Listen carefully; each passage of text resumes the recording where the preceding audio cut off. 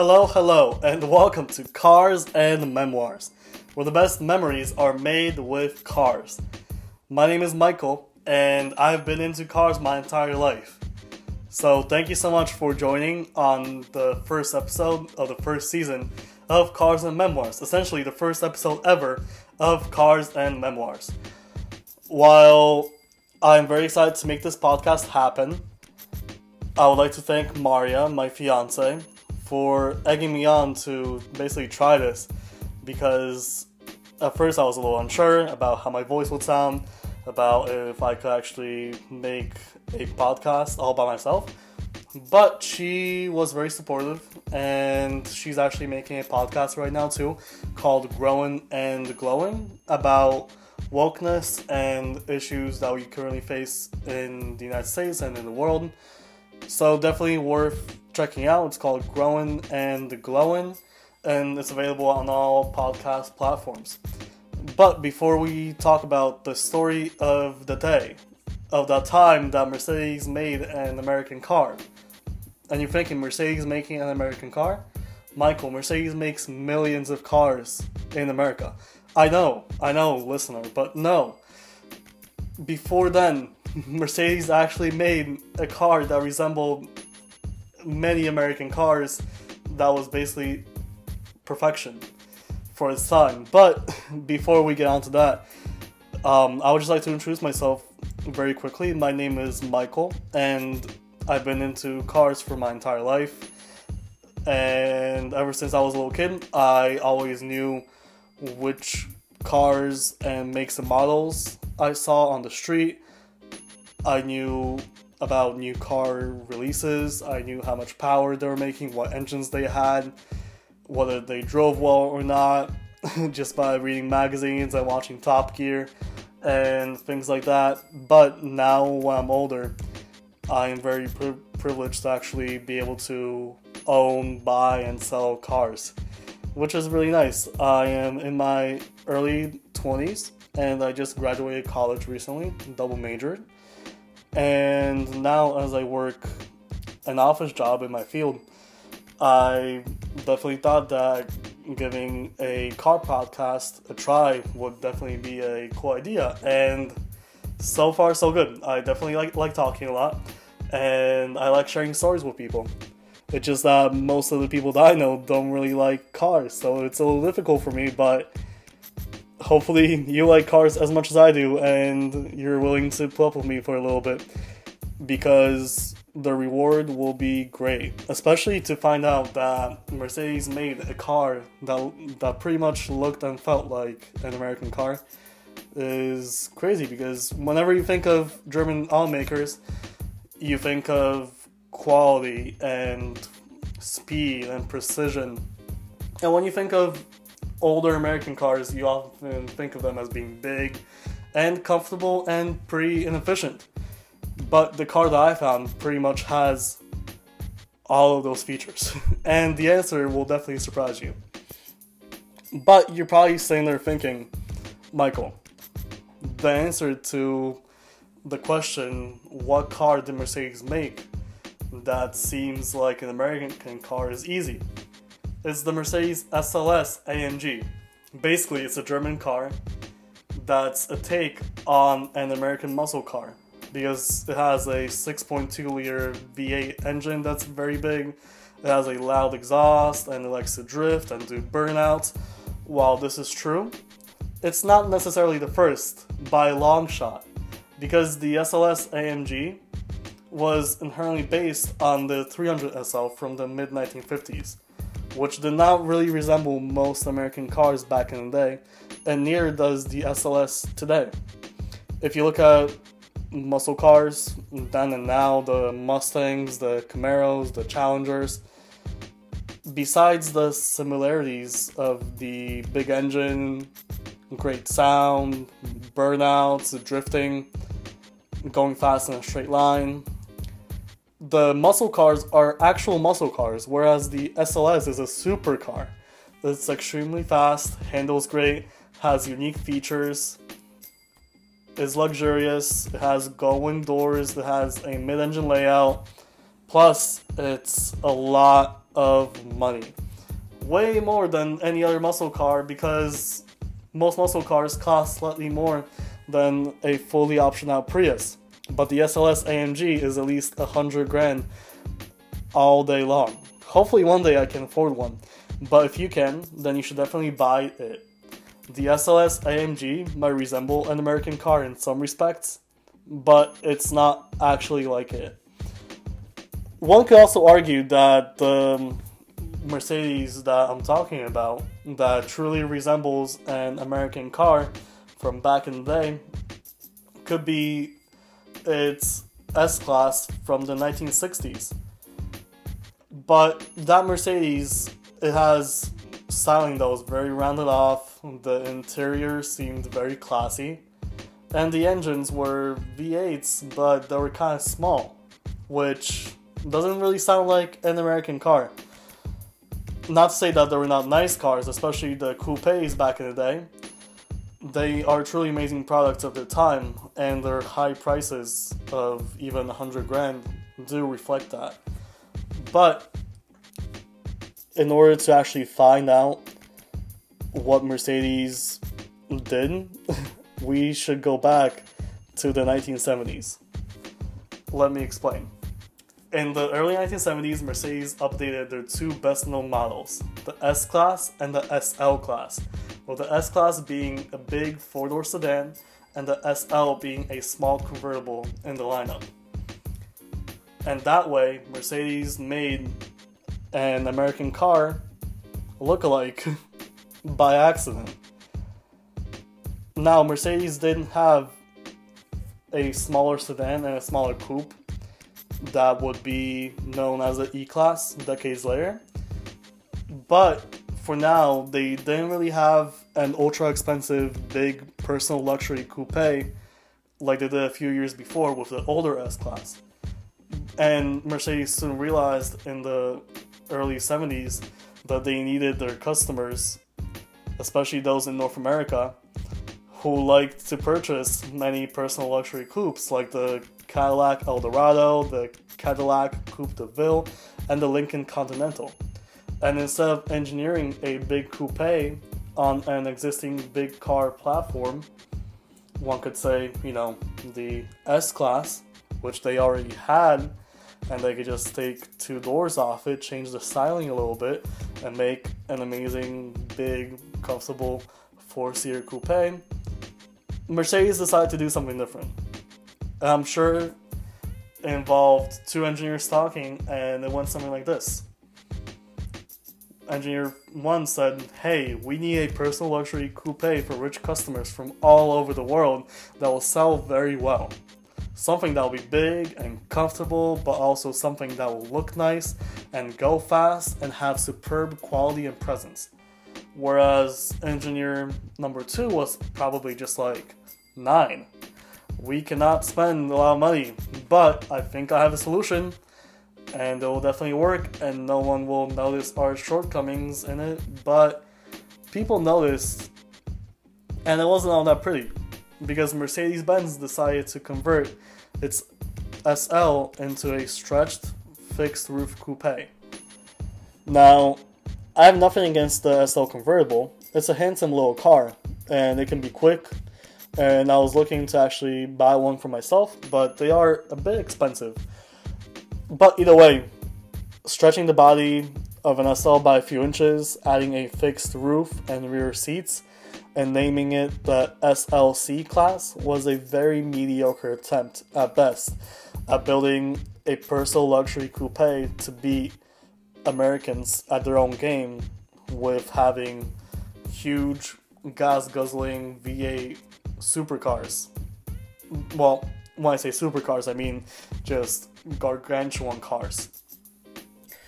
And granted, the SLC was so mediocre that in fact Ford was able to compare it to the Granada that Ford was making at the time on TV commercials. And you could say the SLC was like an American car because Ford could compare it to the 1970s Granada, but that's a very low bar because I'm sure you don't even remember the 1970s Ford Granada. That's how bad it was. Now, I'm sure that the SLC is still a fine car, but in my humble opinion, you were much better going off for an SL. In an SL, you could just add a hardtop and a rear bench seat if you wanted a 4-seater coupe, or you could just remove all of that if you wanted a convertible. Instead of being committed to just one not so good coupe that looked weird with its stretched proportions, you could have a mixture of both. So why not get the SL in the first place and opt in to get the SLC? The SLC also didn't have that big of an engine. It had a 4.5 liter V8 that didn't really make a lot of power. So in that regards, it wasn't like an American car at all, because American cars used to have 5, 6, 7 liter engines at the time, so the SLC kind of fell short on that either. The SLC in general is not a very good nameplate for Mercedes, because even the newer SLC has failed, but that's a different story for another day. Now, Mercedes soon realized their mistake, and they began developing a full-sized personal luxury coupe alongside its new S-Class for the 1980 model year. Anticipation was very high, and after a year since the S-Class sedan was released, Mercedes unveiled a big luxurious coupe that was actually a look-alike of an American car, and it was called the SEC.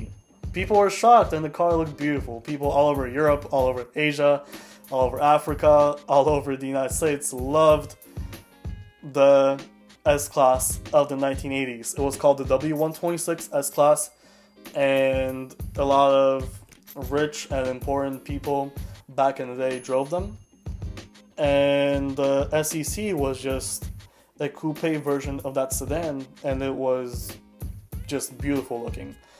The design of the car was sleek, and it was boxy, and it had slight curves here and there, but mostly it was hard lines, and it really resembled the American big personal luxury coupes of the 1960s, especially the 1963 Buick Riviera, which was one of the pioneers of the trend, making the Mercedes SEC a very close look-alike of an American car with a Mercedes badge, pretty much. Inside, the dash was very long, very wide, and so was the center console, and that really resembled the 1963 Riviera and other American personal luxury coupes as well, because with the controls that the car had and the new features at the time, it just oozed luxury, and the seats were so comfortable, and you could either get them in nice leather or nice velour. It was just a very cool car at the time, and it really looked like American cars of the 1960s, the 1970s, and the 1980s that were American and that were built in America. Under the hood, it was no different. The SEC came with many V8s. First, it was a 3.8 liter and a 5.0 liter in Europe, and then in the 1986 model year, it changed over to 4.2 liter for Europe, but the United States got the 5.6 liter V8 to better be able to compete with the American cars in the United States. And that was pretty much the largest engine that Mercedes used for its passenger cars at the time. The 1963 Buick Riviera also came with a big V8, and overall, the two cars look fairly similar to each other, because in the 1989 movie Roadhouse, Patrick Swayze drove a 1987 Mercedes-Benz 560 SEC and a 1963 Buick Riviera. Coincidence? I think not. Someone definitely saw that as well, long before me, that Mercedes was actually building an American car at the time, and with its styling and gas guzzling and comfortableness and inefficiency, it was just the perfect blend of both German and American cars. But speaking of Patrick Swayze driving both of those cars, the Mercedes SEC drives and handles pretty much like a land yacht. another attribute of American cars, where the V8 makes some noise and you waft along as you sit in big, comfy seats and use the abundance of features. In almost every turn of the giant steering wheel, the car wallows from side to side. And the experience just reminds you of going straight, of just wanting to go straight whenever you want, so basically, and whenever you can. Just like in an American car, it's pretty brisk, but only when you go straight. It's especially an American car in its presence, as the SEC is both stylish and over the top, but at the same time it's also simple and conservative. It features a hardtop where there is no B-pillar between the windows, and once all the windows are down, there's a grand space that is created between the A and the C pillars. This pillarless style was a throwback to the 1960s American coupes with hardtops, and it was featured pretty much in cars ranging from the Mustang all the way to a Cadillac Eldorado or Lincoln Continental. So that was very popular at the time, and in my opinion, that just by itself really exemplifies that Mercedes was trying to go for that American look of style and opulence, but without the actual need, because why would you need, a hardtop? You could just have a B-pillar there and be fine. But Mercedes just wanted that style and that presence, and I think it really paid off. And today, this pillarless look is only offered on hardtop models from Mercedes, such as the S-Class and E-Class Coupe, Bentley with the Continental, and a few other manufacturers. But I wish more car companies would actually bring it back. Probably because of the safety and the high cost to make a car like that safe. It's very difficult, but it's definitely a great feature to have, and I'm really happy that this Mercedes has it.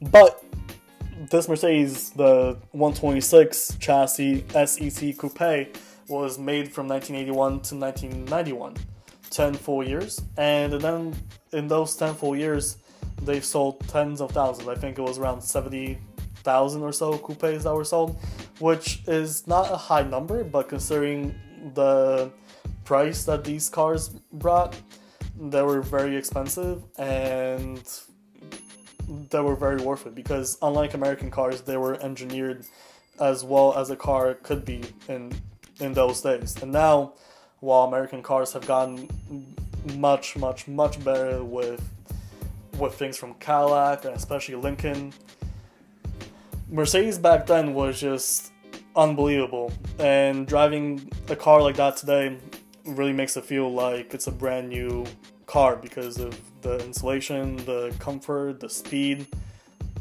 It's pretty amazing, and I love it so much. But back to the car, I would say that the 126 is the only car that Mercedes built that really resembled an American car, just because the 140 S-Class Coupe that came right after the SEC, it was very bloated, the design just didn't look right, and it basically used wheels that were so small that they could be fit on your office chair. It really wasn't the same, and it also had very high tech, which was not needed. But the Mercedes C126 560 SEC especially was a car at the right time that encapsulated an era of being flashy but reserved, and being comfortable, fast, and most importantly being German and American at the same time. Mercedes probably didn't think of that at the time, but they accidentally built a car that suited Americans very well, just because that's the cars that Americans were used to, and that's the cars that Americans were building. Big coupes that were very comfortable, that didn't handle as well as you would think they would, but that had massive V8s, had very low MPGs, even though Mercedes had a 14 MPG City at the time and touted as being fuel efficient. No. I rarely get around 10 miles per gallon on a good day, so just very inefficient. But that was the style back then. And as I mentioned before, it was very impressive, it was very popular, and the thing is that back then it was truly expensive. I mean, there are also American cars that were very expensive as well. Especially the Cadillac Alante comes to mind in the 80s and early 90s was super expensive. But now these 560 SEC and all the other engine SEC coupes can be had for much cheaper, and the prices are slowly rising back on them again. And it's a great car. I am very happy and privileged to own one, as it's basically one of the best engineered cars ever that combines both German and American features into one single car, and honestly maybe even Japanese features, just because the car is so reliable. And it's actually been very surprising how reliable it is.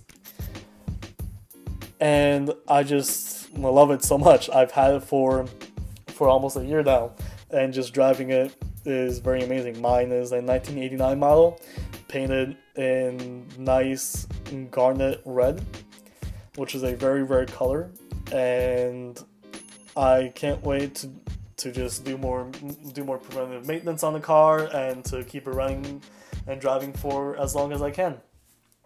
It's essentially one of the best cars to come out of the 1980s if you don't think about the Countach and the Testarossa or the Alante, because in 1993 those were nice too with the North Star. But overall, I really like the Mercedes SEC coupes, and I never even thought that the Mercedes SEC was an American car, per se. Well, a German car that looked and resembled an American car, but my mechanic has a 1976 Lincoln Continental, and those two cars standing side by side, obviously the designs are different, but when you go deep down to the roots, such as the V8, the leather interior, the big size, and the pillarless windows, those cars look very similar, and it's an uncanny resemblance. But either way, I highly recommend a Mercedes SEC, and if you'd like to hear my story of how I came to buy my personal 560 SEC, please let me know.